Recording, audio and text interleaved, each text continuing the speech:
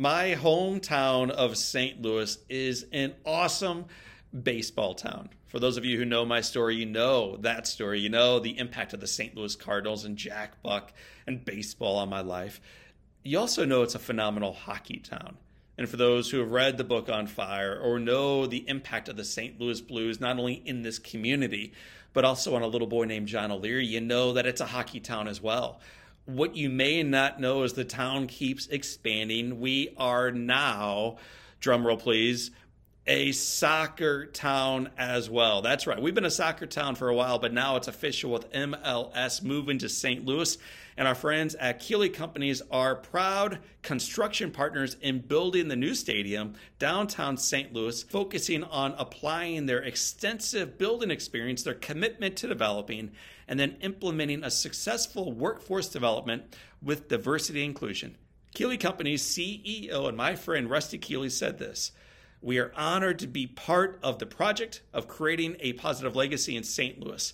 Learn more about that project and other projects going on at Keeley Companies by visiting them right now online at KeeleyCompanies.com.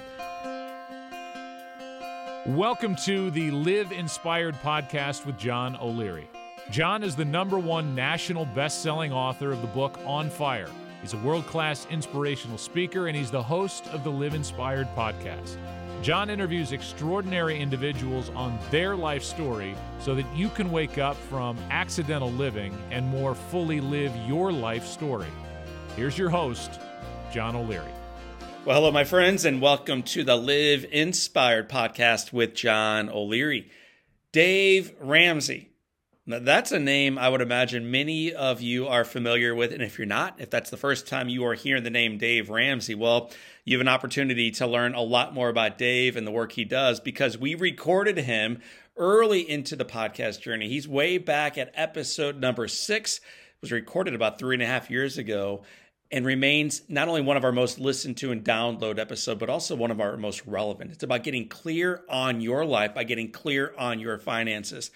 Through my friendship and admiration for Dave, we've also had an opportunity of meeting a lot of his other leaders, his personalities, the talent that work within Ramsey Solutions. We've had Anthony O'Neill on our show. We've had Rachel Cruz on our show, among others. And today you're going to meet another Ramsey personality, someone else who works within Dave's organization, someone who, as you hear her story, her heart, and her ideas, you are going to absolutely fall in love, not only with this lady, with this author, with this podcaster, with this radio personality, with this human being, but maybe even more importantly, by some of the ideas shared by Christy Wright here in a moment, with your life. Yeah, with the good things of your life, the family, the beauty, the nature, all that kind of stuff, but also letting go of some of the things that are keeping you from living the best of your life going forward. Christy Wright is the best-selling author of Take Back Your Time. She's also the host of The Christy Wright Show, is an expert in cultivating, listen to this one, balance. How many of us feel like we are wildly out of balance? My hand is up. Cultivating balance, ditching distractions, and prioritizing in your life through your example, through your actions, what actually matters. So on this type of episode, what I encourage you to do is to pour yourself a tall glass of water, coffee, or maybe something a bit stronger. Get out your favorite Live Inspired journal. You'll want to be taking some notes as I bring on a relevant speaker and a very cool human being. Her name is Christy Wright. Christy Wright, welcome to Live Inspired with John O'Leary. Hey, thanks for having me. I'm so excited to be here. Dude, I am a huge fan. I love the fact that you're with us today, and I'm excited to not only talk more about your book, but about your life. So let's talk about your life today. If you and I bump carts at the grocery store, and I apologize and introduce myself to you and explain a little bit about who I am, Christy, and a little bit about my family and what I do professionally. And then I say, Christy, tell me about you. What do you do? How would you respond to that? Well, my official titles are author and speaker, and I've spent the last 10 years helping women start businesses. So side businesses and small businesses through my book and my events and all that stuff, which has been really fun. But my unofficial titles that are more fun in some ways is I'm mom to 3 young kids, John, 6, 4, and 1. There you So go. I'm in the trenches of the littles, and I would say that I am a person that loves life.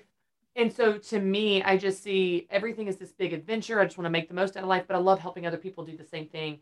And so that's really what, when I've seen this pattern in the last 10 years of people starting businesses, a common problem that I hear about again and again and again is how do you have enough time for it all? And so that's what's kind of led me to what I'm doing today with my new book on time management and life balance. But it's a lot of variety, and I like it that way. Ton of variety, ton of chaos in the midst That's of right. the joy of life. My wife and I were talking over the weekend about when our kids were little. So now they are 15, 13, 11, and 9, which means at one point they were 6, 4, 2, and a little baby. We were talking this weekend about how unbelievably challenging that time was. Looking back on it, it was far harder than we knew, but also it was far better than what we knew at the time. Yes. So kind of taking the dichotomy for a moment, what's the hardest part right now for you of being a parent? It is so physically exhausting. Like last night, I was trying to teach my 6-year-old to wash himself because I'm like, at some point, this child is going to bathe himself, right? Like someday he will get clean and it won't be because of me. Will that happen, John? Tell me it'll happen. It's coming. So I'm like, you put the washcloth on your hand and then you rub. And I come back and like nothing has happened. As we have had more children, which we're so grateful for, we have 3 kids, age 6 and under, but as we've had more, the oldest still isn't necessarily completely independent. I mean, he can dress himself, but he still needs help brushing his teeth and all that. So we've just added to the workload of the physical demands of keeping them alive and clean. And by 8 o'clock at night, we're just so wiped. But I know it's a season. It's also a season of footy pajamas and snuggles. So I'm trying to soak that in too. So let's talk about the snuggles, and then we'll backtrack a little bit farther than the children in the bathtub. You're talking about the challenges and the exhaustion, but as you look at that bathtub, as you look at those three little human beings, what's the best part right now for you of being a mama? Oh my gosh. So just how unique they are. Like we had one and then we thought we had him figured out. So we had the second. We're like, oh, we know exactly what you need. You need a swaddle and a pacifier. And here we go. We know how to get you to sleep. And just from the get-go, they're their own person, their own opinions, their own personality, their own. And I just think that's fascinating to watch. Like it's incredible to watch them discover their world. And like my son Carter, like he has the brain of an engineer. Like to see how he views the world, which is so different than my son. It's fascinating how unique they all are, and I love to watch them and I love to learn from them. So let's go back in time, Christy, a little bit. Your own childhood, it was not exactly this idyllic childhood you're trying to provide for your own little kids in the bathtub. It was a little bit more challenging and provided an awful lot of grit and a need for faith. Would you talk as much as you're open to it about your own childhood? So my mom, she and my dad split when I was 6 months old. She had never planned to be a single mom, and that's exactly where she found herself, with a 6 months old baby, and she had $64 to her name. And there was more than just differences between her and my dad. And so she was really just kind of went into survival mode to raise me, make a life for me, and so on. And so she started a little bakery in the front showcase window of a candy store in downtown Nashville. 38 years later, she's still running that business, and it's had multiple moves and multiple locations and employees, and it's been a full-fledged small business, and now she's semi-retirement. But watching my mom run her business shaped who I am in more ways than I probably even realize. We would go to her cake shop at 2 and 3 and 4 in the morning. When she had to go early and bake, and I would go back to bed. I would go to sleep on the flour sacks, like with a comforter on these 50-pound bags of powdered sugar and flour, and then I'd go back to school. At like 6 or 7, when school started with the smell of flour in my hair, and I spent more time with her employees than I did my own friends, and I remember so much of the struggle. I remember because it was just her and me. I didn't have any siblings. She didn't, she wasn't married, and my dad was not in the picture at that time. He wasn't in the picture for the majority of my formative years, from 8 until 14. I didn't see him at all. And so it was one of those times where you look back on that and you think, well, that was not Pinterest perfect. And I remember getting a flat tire in the rain. I remember going to the cake shop one time at like 3 a.m. and it had been broken into, and we didn't know, if someone was still inside. And I remember those struggles, and you would look at that thing like, oh my gosh, like, that's so terrible. But what's interesting is I tell people all the time, especially single parents, especially entrepreneurs, your children are not going to make it despite the struggle. They're going to make it because of it. Because it was being in that struggle with my mom of watching her survive that shaped who I am. So she didn't sit down and teach me at the dinner table character and integrity and work ethic and persistence and perseverance. She lived it out in front of me. And then I learned that and began to live it as well. And so I think there's such a message of hope for people that have less than perfect childhoods or parents, that are looking at, oh, I'm harming my kids. You're not harming your kids by allowing them in the struggle with you. You're actually helping them because they're developing this resilience that is essential in life. And so I'm so thankful in that way for not only what a survivor my mom is, but for getting to be a participant in the struggle that made me who I am. I'm curious, Christy, when did you realize that this childhood and this mother of yours was maybe quite different than other kids around you in the neighborhood and the school, that your mother was not just a mom, but an incredible example? I realized that those are two different things, John. Yeah. I realized we were different very early. I realized that it was good way later. Yeah. So I realized probably at age 6 or 7 that we were different because I was ironing my own clothes. I remember being a high schooler going to the grocery store to get groceries because we never had groceries. Not because we didn't have the money. I mean, we did okay. We weren't rich by any means, but we had enough to get food. My mom was not your, Susie homemaker mom. And she was exhausted when she wasn't at the cake shop. So if we were going to have groceries, I was going to get them. And I made my own lunch. And I remember, ironing my clothes from the time that I was little. So I just remember thinking like, well, my other friends' moms do this stuff for them. They pack their lunch and they do the grocery shopping and stuff. I actually remember there's one distinct memory going through the checkout line when I was 15 years old, 15 or 16. And the person checking me out at the grocery store went to my high school. They said, "Do you live alone?" Because they couldn't conceive why a 16-year-old would be doing the grocery shopping for the family. And so I remember in a very negative way early on, just wanting to be normal, wanting to have a normal family, wanting to, have whatever normal I thought looked like. That's all you want when you're a teenager, right? You just want to be normal. You just want to fit right in. But in college and after college, that's when I had such a different level of appreciation for what I learned from my mom and what a survivor I became because of her. But man, nothing like having kids. I can't fathom how she did it. You have such a different level of appreciation for your own parents when you become one. That's right. Because of everything you go through with them. And you think, oh, now I see how they loved me. I see how hard it was. I see, and oh my gosh, like the gratitude just explodes and perspective. So when I'm meeting folks at your presentations and a woman or a gentleman comes up and says, I'm a single mom or a single dad, my heart just like triples in size because being a parent is so hard. It's so tiring. Running a business is so exhausting. And when you're doing this stuff by yourself, when there is maybe no support system for you to lean back into and snuggle up against, that type of individual is, I think, a true champion, a true hero. You had that in your mother. You go off to college. What was your desire? What were you trying to become? Oh, I had no idea. I went through so many phases, John.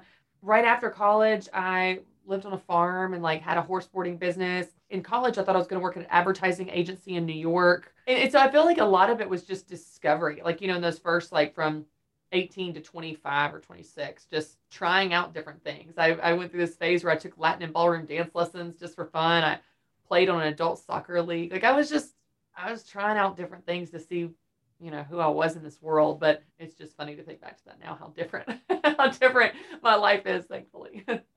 So, today, obviously, as I shared in the introduction, you are part of the Ramsey family. You're part of the Ramsey team. You're a Ramsey personality and a best-selling author.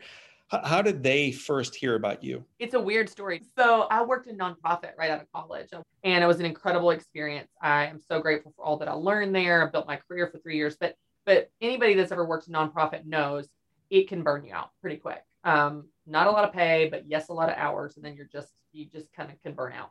So after about 3 years of working 80 hours a week while also running this farm thing on the side by myself as a single girl, I really felt like I was ready to do something different. I had no idea what. And I was standing on my deck one day and I was thinking, but also kind of praying. I'm a person of faith. So I was kind of thinking, kind of praying. And I just thought, well, God, I don't think I'm ever going to find a company that I believe in as much as the YMCA. I love that we change lives. I love that we do work that matters. I want to do work that matters, that makes a difference. And the very next words that entered my mind were, "You're going to work for Dave Ramsey." And I thought, fantastic. Who is Dave Ramsey? And I walked over to my computer, which was open. My laptop was open on a table on my desk. And I Googled Dave Ramsey, had no idea who this was. And it said based in Nashville, Tennessee. And I was like, well, fantastic. I don't even have to move. I'm from Nashville. And I applied for a position as a project manager. And I got the position. And I worked for 5 years in project management, really running all aspects of the details of our kids' products. So youth Bible studies and teen books and juniors adventure banks and all that kind of stuff for 5 years when I very first started. How I got here was very, I'm a person of faith, so I feel like that was God leading me. You come from this wild background and this example from a mother into college, into the YMCA, onto the farm, praying for guidance. You end up with Dave Ramsey. When did you start realizing that, you know what, maybe in addition to project management, I can share a little bit of my heart with his listeners and readers and audience? John, honest to goodness, I never had that thought. So while how I came to work here is weird, how I came to do what I do is weird as well. So I'll share that story really quickly. So I started here in fall of 2009, and I started as a project manager. I was managing I was in the publishing department, managing all the kids' books and stuff, like I said. Well, this was September of 2009. So in the spring of 2010, Dave's daughter, Rachel Cruz, was going to be graduating college that May, and she was going to be coming on board to work for our company. Now, this is back in the day. We had 200 people at our company. We have 1,000 now. There were no Ramsey personalities, no other speakers, no other authors. It was just Dave. Dave was the brand. He was also the owner and CEO. All speaking, anything went through him. Well, Rachel was going to come on board, and she was going to be kind of the face of the youth and teen market. That's the way we called it, the face of the youth and teen market. Okay. So in that spring, there was a man in my department and publishing department that organized that Rachel was going to go speak at their conference that summer. So summer of 2010. He set up the whole arrangement. They made the deal. It was going to be 20 different dates all over the country and so on.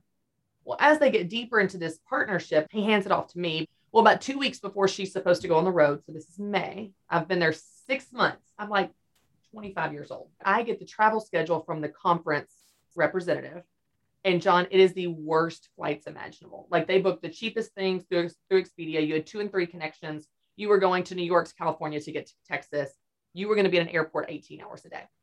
And then you were going to the next city and state the next day, and the next city and state the next day, and so on, all summer for 20 different states, 20 different dates. Well, because I had inherited this whole deal, I had to go to Dave, our CEO, and her dad and get this approved. So I go to Dave. And he said, well, she's not doing this. This is more than we ever agreed to. This is crazy. No one should do this schedule. She can do 10 of these dates. So they can pick which 10, but she can only do 10. So I was like, okay. So I go back to the conference. I get to be the bearer of bad news. Now, John, I'm a kind of fly by the seat of my pants kind of girl. Like, I make it up as I go. So I hadn't really thought through how this conversation was going to go. I just thought through the point at which I would deliver the bad news, and then we'll just play it by ear from there, right? So I get on the phone with this guy. I'm so young. I'm like, well, I'm so sorry. This is more than we agreed to. So she's not going to be able to do all 20 dates. She can do 10. And hey, good news. You can pick which 10 she comes to, but she can't do all 20. I'm so sorry.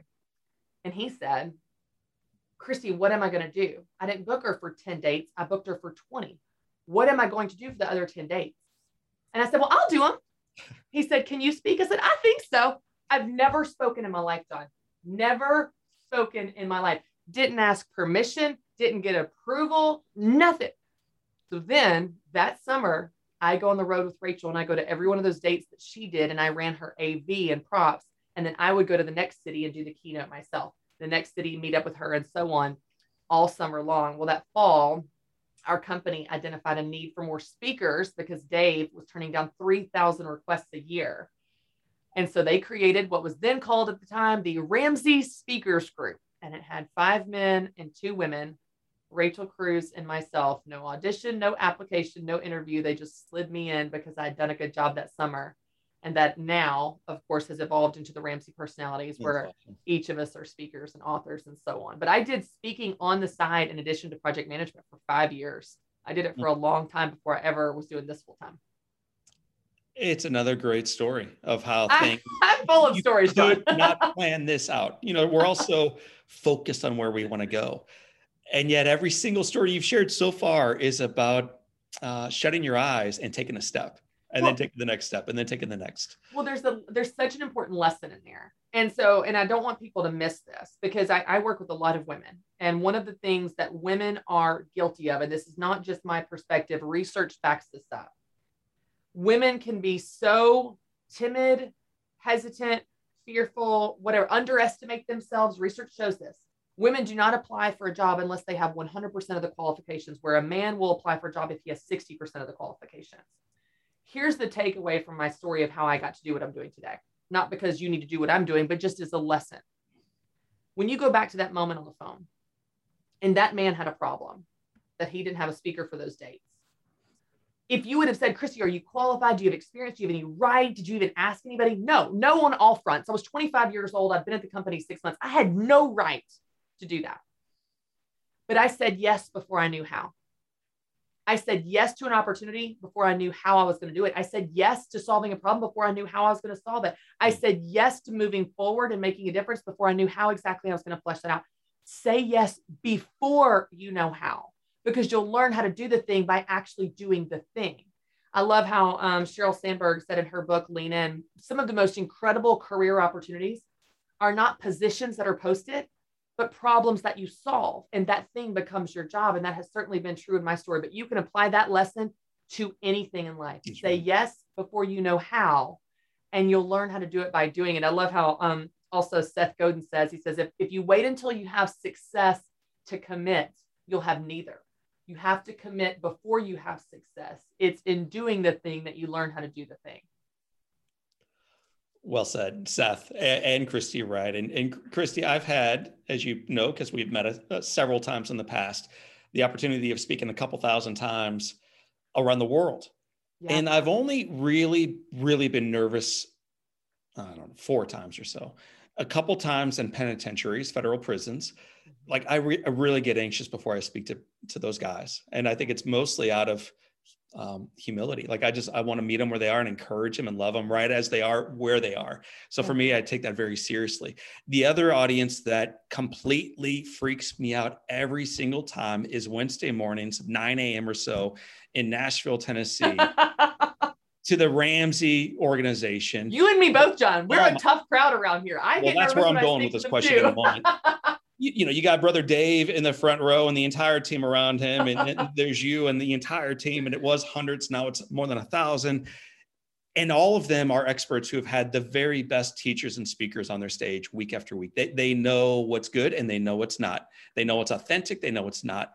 And so like for me, like it's really, it's a litmus test every single time to make sure I serve them well. But I get really nervous, if I'm being honest. I've heard a report that you've also had the opportunity of sharing at Devos. Would you talk through that story and why you were so hesitant to deliver the speech in the first place? Well, it's terrifying. And let me just let your heart rest at ease, because you are the highest rated Devos speaker every year you speak. So you just relax, because you are so loved around this place and you're so good.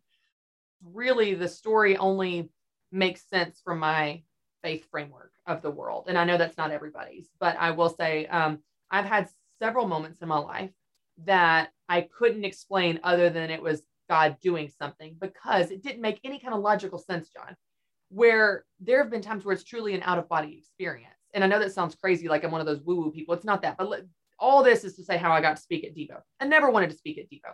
It's a known thing that Ramsey personalities don't want to speak at Devo because of exactly what you said. It is a tough crowd. They can be, dare I say it, a little entitled, because they do have the best speakers. They're like, well, I don't like how they said that one thing 7 minutes in, and it's like they can be tough. And then there's also something about speaking to your people. It's actually harder, I think, to speak to people you know that know you than speaking to complete strangers, right? And so all that combined, none of us ever want to speak at Devo, ever. None of the Ramsey personalities. And so in fall of 2017, I had been speaking on this Christian women's event. And so I'd been around all these amazing speakers and had just been really like growing in my faith. And I felt like God was teaching me a lot of things. And so I'm sitting on my couch right before Christmas, and I pick up my phone And I text Jeremy Breland, who is my leader at the time, and he also helps coordinate who speaks for Devos. And I text him, hey, Jeremy, God has been teaching me a lot lately. So if you ever want me to speak for Devo, just let me know. I'd be open to it. And I pressed send, and I literally dropped my phone. I was like, oh, what did I do? Because it was truly like an out of body experience. I would never want to do Devo. Why did I do that? Why did I text him that? Why did I commit? Now I'm going to have to do it. Jeremy texted me back, great, January 2nd, as in like 8 days later. And I was like, oh my gosh. So I spent, between Christmas and New Year's, that week of holiday, writing my first devotional that I was going to give, which was very different than giving a talk, to seek God about what he wanted to say, what I was supposed to say, what scripture I was supposed to teach, and then unpacking scripture and doing all the research and all that was a new experience in that way for me. And I gave that talk, and John, I came alive in a way I can't explain. And I've done it every first Devo of the year since then. Wow. I've done 4 years now. It is such an honor and such a gift, and so humbling, to your point, so humbling to get to bring the word of God to your coworkers. But it was one of those like, say yes before you know how, or just commit and then force yourself to follow through. I don't know, but it was definitely never my idea. I was definitely never like, ooh, I want to do Devo. No, it was just something I texted Jeremy, and then I think God in his plan wanted me to go through with it. Well, you texted a great man. Jeremy Breland He is a dear friend of mine. I love the man. So tell him I said hello. Let's talk about your most recent work. You got a book out right now called Take Back Your Time. Take Back Your Time. You are in the business of content creation, whether on your show or with Dave sitting at your side, whatever it might be. All day long, you're creating content. You could go in a million different directions. Why did you choose the topic of this book? It is the number one thing I'm asked, and probably the number one thing I struggle with, John, if I'm honest. Like, in 10 years of speaking and teaching and coaching and all the things, the number one question I get is, how do you balance it all? How do you balance it all? How do you balance everything? And we've got all these analogies: juggling balls, spinning plates, walking the tightrope, all the things. And the truth is, we can do all that and still feel out of balance and feel haunted by this elusive idea that we're supposed to be more balanced. We're supposed to have more work-life balance. We're supposed to be more productive, more efficient, multitask more. If we could just wake up earlier, just stay up later, just run faster in between. And gosh, we do all that. We try really hard, and we still feel out of balance. We still feel as if something's not right. We don't know what balance is. We're just sure we don't have it. And so it becomes this shadow that haunts us. And so I wanted to take this opportunity to write on a subject that I've certainly experienced in my own life as a struggle, but it's the number one struggle I've seen in anybody I've worked with, men or women, parents or not. And I wanted to shine light on it in a new way. I wanted to bring a new definition of balance and give you tactical steps of how to create it in your life. So it's no longer just operating at the surface of rearranging the puzzle pieces of our calendar, but getting to the root issue of why we feel out of balance in the first place and fixing it there so that it can be fixed once and for all. Beautiful. And when I think of balance, there's two things that immediately came to mind as you were talking. One is like Lady Justice with her eyes covered, holding the scale. Balance, total balance, left and right, work and home, or whatever it might be. Right. The other, and you quote him quite a bit actually in your work, Zig Ziglar. Ziglar used to take folks through an activity where ultimately what he sought for us was to be tens at all these different areas. Perfect balance, professionally and financially, spirit, perfect tens all the way around. That was at one point his idea of balance. And I think probably one of the challenges is that's most of our perspectives on balance, to be a 10 at everything all the time at every season in life. You have a different take. So how do you understand what balance is today? Well, I think that my take on balance is necessary in the new world we live in. So when Zig Ziglar was writing, we lived in a very different world than we do today. So you think about what life balance looked like in the 50s. I mean, my gosh, like you had a 40-hour work week. You were done at 5 o'clock. You had family dinner around the dinner table. You did not have a cell phone in your pocket, and you went to the sock hop. Like, you know what I mean? Like, it was not the world we live in. Not that there was not demands, but it wasn't even a fraction of the connectivity, the technology, the demands and opportunity that we have today that are pulling at us at all times, saying, hey, my thing is the most important. And so I created a new definition of balance that I think is not only necessary, but I think it's the most accurate version of balance that we're actually after. Because like I said, we have all these analogies, but we can do all that and still feel out of balance. And so I started asking a different question. What if balance isn't so much something you do, how you balance it all, like you said, like a verb, like scales? What if instead balance is something you create in your life, like where you could actually become balanced in an out of balance world, where you could be balanced and still be busy, where balance looks more like peace, being confident in your choices when you say yes to this thing or no to that thing, being proud of how you spend your time. I think that that is what we're actually after when we say we want balance. I don't think we care about the idea of balance. I think we care about our life and being proud of how we spend our time. I think it's less about the calendar and more about enjoying the life that the calendar represents. And so the definition of life balance that I have written this book around, this is the thesis of the whole book. Mm-hmm. Life balance is not doing everything for an equal amount of time. It's about doing the right things at the right time. And when you do the right things at the right time, you will actually feel that sense of balance you've been looking for. And here's the great news. You get to decide what's right for you. You get to decide what your version of balance looks like in any new season of your life. And by the way, that's the only version of balance that should matter to you anyway. Mm.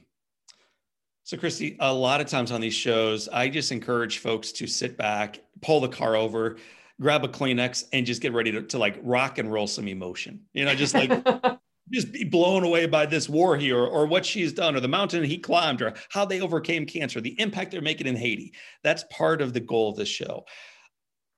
Other times, and I think it's about to be the process you and I are about to walk through, it is about to have people grab their journal, grab a pen, and get ready to make someone else's story, someone else's process about them and about their journey and about their life balance and about them living into that with great joy and optimism going forward into their lives. So that's a commercial, my friends, for you to grab your favorite Bic right now, grab your favorite app, turn the thing on and get ready to take some notes as Christy Wright guides us through her process to make sure that you enjoy not balance as much as your life. The very first thing you say and you suggest we do is to decide what really matters. Yeah. So when I talk to people about, do the right things at the right time, you need to know what the right things are. And I don't tell you in my book what's right for you. Only you can decide. It's your life. And you get to decide what matters to you, specifically even what matters in this season, because the season that you're in will determine what matters to you. John, what mattered to me when I was 16 was who I was going to ride to the football game with on Friday night, right? What mattered to me in my 20s was building my career at the nonprofit. What mattered to me when I had my first son, Carter, was just figuring out how to be a mom to this newborn baby. So you have to consider the season you're in as you walk through these 5 tactical steps. And so the first step, like you said, is just to decide what matters. What matters to you right now? What's most important specifically? Now, I want to call out a temptation, because when we talk about what matters, we talk about priorities, and I get into that in the book. People tend to think of priorities as this set it and forget it thing. Like my priorities are God, other, self, in that order. And that is a fantastic Sunday school answer. And that's very impractical for real lifetime management of how you're going to manage your Tuesday. So what I want to help people do is understand that, yes, you have fixed priorities, that if push comes to shove and all hell breaks loose, that's what matters most. But the rest of the time, we need flexible priorities. So that is what matters right now. For this season, what matters? For this week, what matters? For this day, what matters? What matters most? And it can be so specific and tactical. In the spring, I decided that one of my top priorities for the spring was getting my boys to swim. It's so simple. But you know what? Because I decided it was a priority, I then put time to help them learn how to swim on my calendar. And then I enrolled them in swim lessons in the summer. And now both of my boys are like going off the high dive and swimming like fish. That didn't happen by accident. It happened because I decided it was important. And so you get to decide what that is for you, whether it's launching a book or being present for your kids, or being at every soccer game, or going on date nights with your spouse, or running a marathon, or launching a big project at work, or starting a new nonprofit. I don't know what it is for you, but you get to pick a few things, not 35 things, maybe 3 to 5. 3 to 5 things that are your top priorities in this season. You say, this is what makes the cut. Everything else can fall below the line, but this is what matters most. And so the first step is just to decide. The second step is to stop doing what doesn't matter. Now, listen, we spend a lot of time on things that don't matter to us. And I go into all the addictive nature of technology in this chapter, but there's also a lot of other things that are temptations to steal our time. even if we don't realize it. The temptation to be the hero, the temptation to save the day, the temptation to make other people's problems your problem.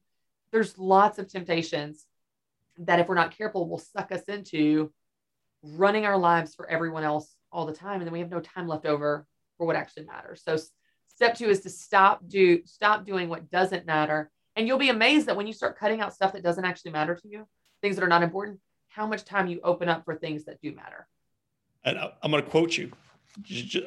I read your book over the weekend, loved it, and have a rabbit ear on about every third page right now. This is on, page 42, I believe. If we are not careful, we will spend our entire lives checking boxes and never stopping to ask ourselves if those boxes represent anything actually worth doing. Yep. I love that quote. Tell me. It's true. It's true because we're so addicted to productivity, John. We just put things on our to-do list. We're like, oh my gosh, I'm so good at checking things off. And we're doing stuff that's stupid, that's not even important, that's taking away time from things that are important. And so, yeah, just the simple practice of asking yourself, what matters to me on my calendar? What matters to me on my to-do list? What matters to me? And cutting out the crap that does not matter. Man, we have so much more margin if we would cut that stuff out. Right. Well, I think even the way you said that is brilliant. The first list ought to be relatively short. The second list ought to be incredibly long. And it ultimately leads to the third, which, as you know, you wrote the book. This is your process to actually create the schedule. Talk about that. Yes. So here's one of the things I say, and so many people say, I live by my calendar. Oh, I live by my calendar. Live by my calendar. If it's not on the calendar, it's not going to happen. But then all those things we listed in step 1 aren't on the calendar, right? Sleep, working out, quiet time with your spouse, maybe a new hobby. It's not on the calendar. The only thing on your calendar is like running errands for your kids, going to meetings and dentist appointments, things that aren't exactly life-giving in many cases. And so what I want to help you do, as tactical as it is in this step, is put the things that you care about on your calendar so that they actually happen. Research shows that when you write something down, whether it's a goal or a task or an intention, whatever, it's 42% more likely to happen just because you wrote it down. And so we cannot possibly live by our calendars and then not put the things that we care about most on our calendars and then wonder why they don't happen. They don't happen because we did not put them on the system we've chosen to live our lives by.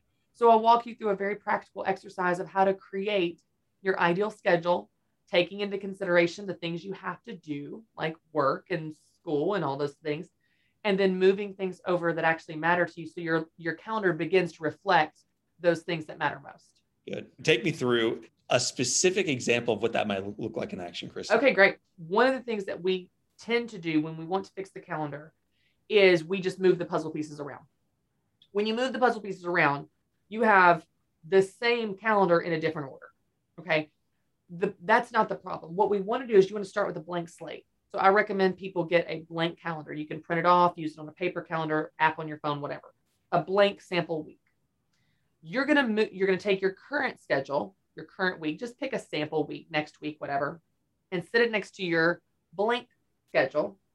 And we're going to begin to move things over in this order. So the first set of items you're going to move from your current schedule to your new schedule are things you have to do. You have to work at your full-time job. You have to sleep at night, most likely. You have to take your kids to school potentially. Like, it's very, very few things that fall in this category. Okay. You don't have to do that volunteer thing every Sunday night. Okay. We'll get to that, but you just move things you really have to do. I do want to call out, and I go into detail in the book, but if at this stage you're moving things to your ideal schedule and you realize that you are moving some things over that you hate, let's say you have a full-time job that you hate. It's toxic. It's a toxic culture. It drains the life out of you. You've got to make a note to start to make a change. Yeah. Because you can never feel balanced if you spend a large portion of your time doing something you hate. So you move over things you have to do. Then you begin to move over things from your current calendar to your new ideal calendar that you want to do.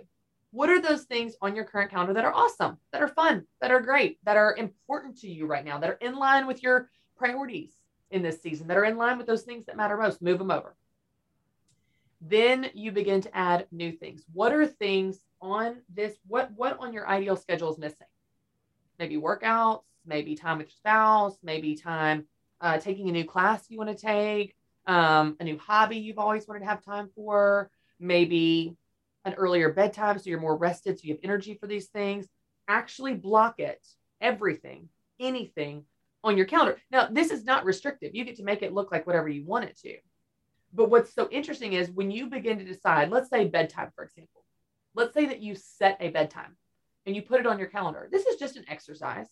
And you say, I want to head up at 9:00 p.m., start getting ready for bed till 9:30, context out whatever bedtime routine, and read from 9:30 to 10, and you're asleep by 10 o'clock. If you set that in mind and you put it on paper, it's so much more likely that it will actually happen versus it's 11:00 p.m. and you're scrolling Instagram and you wake up tired and grouchy the next day. And you skip your workout and you're mean to your kids because you didn't get the sleep that you needed. Simply deciding to put something as tactical as a bedtime on your calendar can help you actually do the things that you say you want to do that would help you. So so then you move them over. So now you're left with your ideal calendar. You got things you have to do, things you want to do, and new things you never had time for before. You'll probably notice there's some things on your old calendar that didn't make the cut. This is great. You realize they're not important to you anymore. That's totally fine. And then the way that you begin to live your ideal schedule, I don't want you just walking out on all your commitments. That's not a good way to create balance or build relationships, by the way. But what you can do is you can begin to make, I recommend 25% of changes per week. So maybe this week you cut out some screen time and you get some help with childcare to have a little bit more time for some of those workouts. The next week you find someone to take on one of those commitments that your heart's not in anymore, and you start cutting back your hours on this other thing that you don't care about as much. The third week, 25% more of changes. In a month, you should be working your ideal calendar. And it's not because you just completely walked out on everything, but you, with wisdom and gradually and intentionality, started to actually control your calendar versus your calendar controlling you. Because here's the thing I think so many people miss, John. You are not a victim to your calendar or your to-do list. Anything on your calendar is something you put there or something you allowed to be there. My friend Rory Baden said that. I love that. Same as with your to-do list. Anything on your to-do list is something you put there or allowed to be there. You already have control over your time, your calendar, your to-do list, and your life. You just need to live like it. I don't need to give you that control. You already have it. You just need to live like it. And so this is a practical way for you to begin to take back that control and spend your time on what you actually care about. So I can see a couple hands coming up in the back of the room right now from the moms and the dads and the uncles, the aunties, the grandparents who are recognizing they have their life and their responsibilities and their workflow and the dinners they want to prep and the walks they want to take and the sleep they want to get. And Christy, they're responsible for the life of another or two human beings or four human beings in my case. And when you add up all those schedules, I'm back to having no time, doing nothing that I actually want. Christy, right? What would you say to me? So for folks out there right now saying, hey, this makes a lot of sense for someone in their early 20s, perhaps, or someone who's in the retirement season of life. But for the rest of us, maybe not so much. Well, I hear you. And let me say this. No one understands more than me. I've got 3 kids under age 6. My husband and I work full time. I'm also in seminary and I'm launching a book. I get it. Time is hard to find when you have a lot of interest and a lot of responsibilities. But that goes back to a very simple question that you can ask yourself. What's right now? What's right now? So what's right for me right now? Like, let me give you some examples, John. There's some things I want to do. I want to go to Europe. I want to buy a pontoon boat. I want to get a dog. There's some things I want to do. It's not that they're never right. They're just not right now. Going to Europe's not right now for me, nor is getting a dog right now. But when I ask myself what's right now, I can shake the guilt of all the things that are not right now and the FOMO. So I can say, what does balance look like in this season? Okay, for me, as a mom of 3 young kids, I want to get my work right and I want to get my kids right. I want to be present with my kids and have fun with my kids. I'm going to visualize what success looks like. What's right now is hanging out with my kids. So here's what that means. That means that I don't sign my kids up for 15 activities. I'm not driving them all over creation. We do stuff. We do swim lessons. We're staying in swim lessons once a week. That's the one thing we're doing in the off season. And I just signed my son Conley up for gymnastics 1 day a week. So we have 2 commitments, one of which happens actually during the school day, right after school. So it's right alongside that. So while it may look like, oh, I can't do anything. No, we can. We just have to figure out what balance looks like in this season. So I'm going to pull back all the commitments here. I might say no to some birthday parties on the weekend. Guess what? Just because someone sent you an invitation to a birthday party doesn't mean you have to go. Just because someone recruited you to be the homeroom mom doesn't mean you have to say yes. I say no to a lot of things in order to make room for those things that do matter. And one of the things that I've noticed, John, and this is something I've just become more aware of in launching this book and talking to people, I think women are really guilty of this. We judge others by everything that they do, and we judge ourselves by what we don't do. So I see all the moms out there rocking it with their kids that seem very well behaved with clean faces and matching clothes. And I'm like, well, I'm a failure because I look at my goldfish that's smushed in the corner of my couch. See, if we could begin to understand that we're all doing a lot of things right and we're all doing a few things wrong, and that's okay. It gives us permission to focus on what we're doing right and be proud of that and go, okay, I use the analogy in the book of the house. I cannot keep the whole house clean at one time. I mean, I could, but I have absolutely no life and I want to have a life. So I've chosen which rooms to fight for and which rooms to let go. So I care deeply about the kitchen, my bedroom, and the living room. So I'll work hard to keep those clean. The bonus room and the kids' room and the deck, I let them go. Now, while this is an analogy, you can apply this to anything in life. When I walk in the playroom and it's a mess, I don't feel like a failure anymore because I've chosen that mess. To me, that mess represents time better spent somewhere else. So for all the moms that feel like, oh my gosh, I'm running ragged to all these things, which things are important to you? Which things are important to your family? And by the way, everything I teach in the book is a jumping off point for a conversation with your family. It's the challenge at the end of every chapter. Sit down with your spouse and say, hey, here's what's important to me in this season. What's important to you? Here's what my priorities are. What are your priorities? Or even this week, my husband and I do this every Sunday night. Hey, what does this week look like for you? What have you got going on? What have I got going on? If you've got older kids, invite them into this. Hey, what activities do you want to do this year? Do you want to run around and play travel baseball all summer? Or do you want to go to the pool and hang out with your friends? Sometimes we just do what we've always done and we do what all the other parents do. And so we end up running ourselves into the ground. And again, similar to the to-do list, we never stop and ask ourselves if those things are worth doing. If they are, cool, do them. To me, staying in swim lessons this year is worth doing. I'm going to drive there. I'm going to get them ready and we're going to stay in it.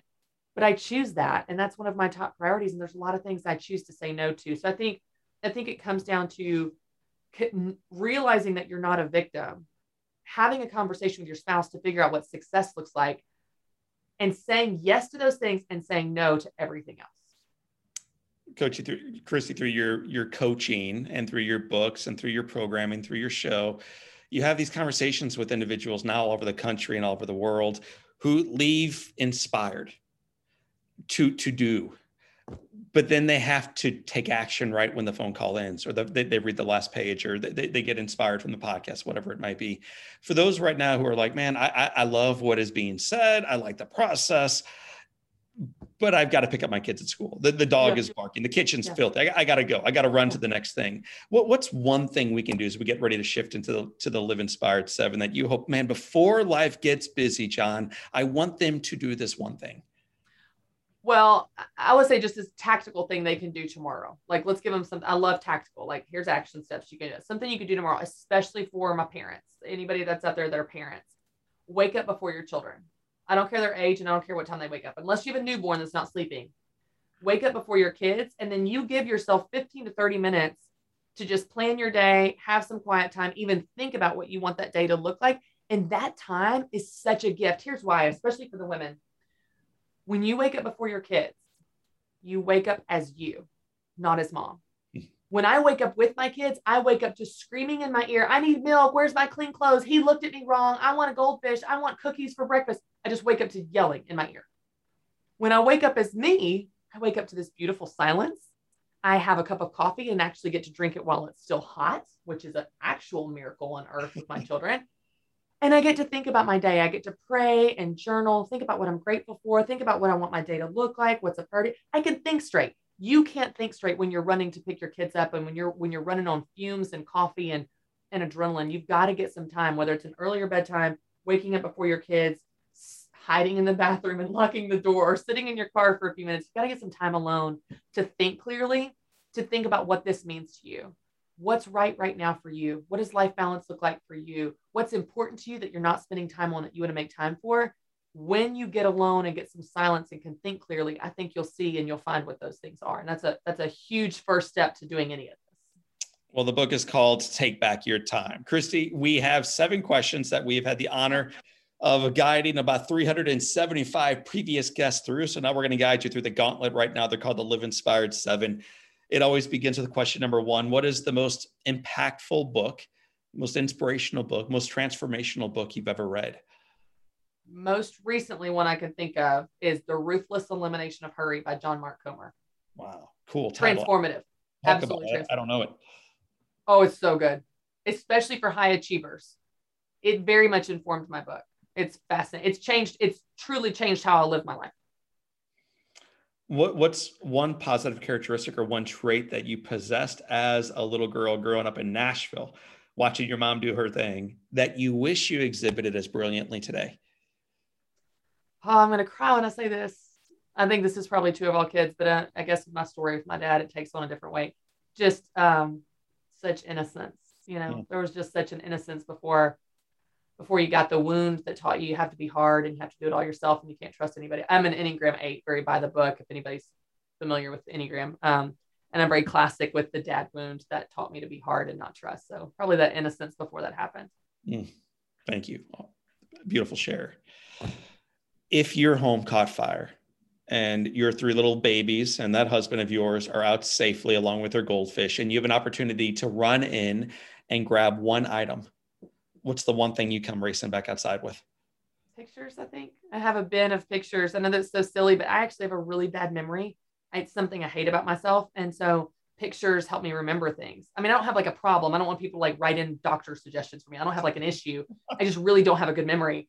And so when I see pictures, I'm like, oh, I forgot about that. And so all those pictures from before digital cameras, before USB drives, are in a bin. And so, yeah, probably pictures. Chris, if you could sit on a bench on a gorgeous day and have a long conversation with anyone living or dead, who do you want to be seated next to? Maya Angelou. Why Maya? I love people that have a story, and I would just want to hear her story from her own words. And she's also just seems to embody brilliance and grace and class and unbelievable wisdom. I think of all the virtues I want in life, and there's so many good ones to one, and humility and God and all the things, but I just think that wisdom, I just want wisdom. I don't want, I want depth and insight and wisdom, and she was so wise. What's the best advice, whether it came from Maya or your mother or Dave Ramsey or anyone else along the way? What's the best advice you've ever received? Well, I'll just keep on that theme with Maya Angelou, because this quote has been in my mind lately. She said this: people will forget what you say. They will forget what you do. They'll never forget how you made them feel. And I think if we could remember that, especially in our world, gosh, how that would drive how we act. What would you tell your 20-year-old self?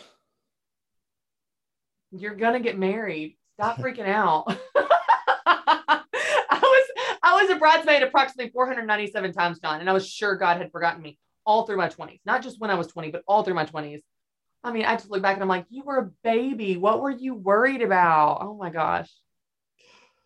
Final question for Christy Wright is this. Christy, it has been said that all great people and authors and personalities and mothers and spouses and daughters can have their lives summed up in one sentence. How would you like your one sentence to read? It's a verse. It's the verse that I put in the front of my book, Business Boutique, when I wrote it, which applies to business, but applies to, I think, anything in life.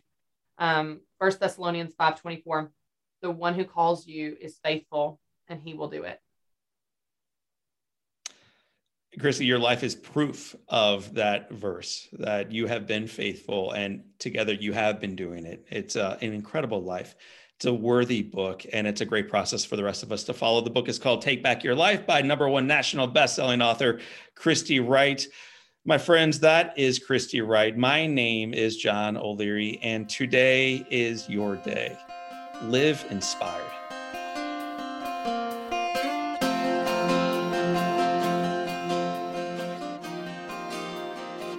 Well, my friends, I hope you enjoyed the conversation today with Christy Wright as much as I enjoyed bringing it to you, and our team enjoys bringing it to you. There's a lot from the conversation that resonated with me today, and I'm sure there's plenty that also resonated with you. Two things that really leap off at me as I wrap up the conversation and get us moving forward into our lives so that you and I can take back our lives again. Number one is this. It wasn't so much the words that her mother spoke that influenced her life. Yeah, that's part of it. Words do matter. We all know that. It was the example. It was the example of how she showed up. It was the example of how she treated others. It's the example of how she rolled up her sleeves during the good days, but also during the difficult days to get the important stuff of life and of work done. Example matters. Example matters. Pay attention to the example you are setting for those that you are trying to lead forward in life today. So pay attention to that. That's number one. The second piece was this. It's a quote actually she shared that I wrote down. Start doing, John, and leaders and family listening in right now, start doing what matters most.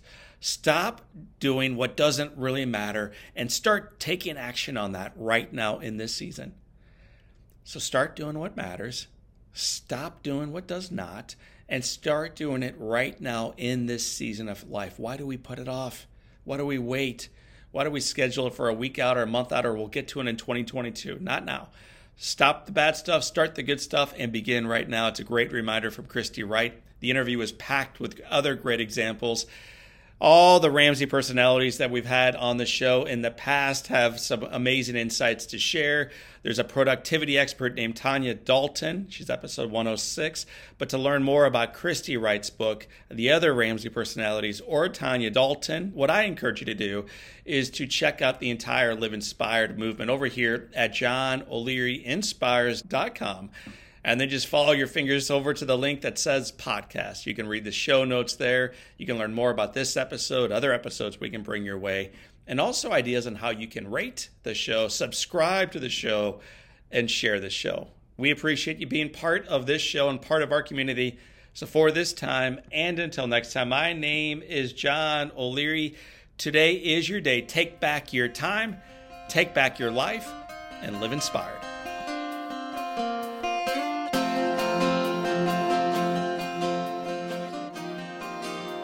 Our friends at L. Keeley are incredibly dedicated to quality, ensuring that they do the right work the first time.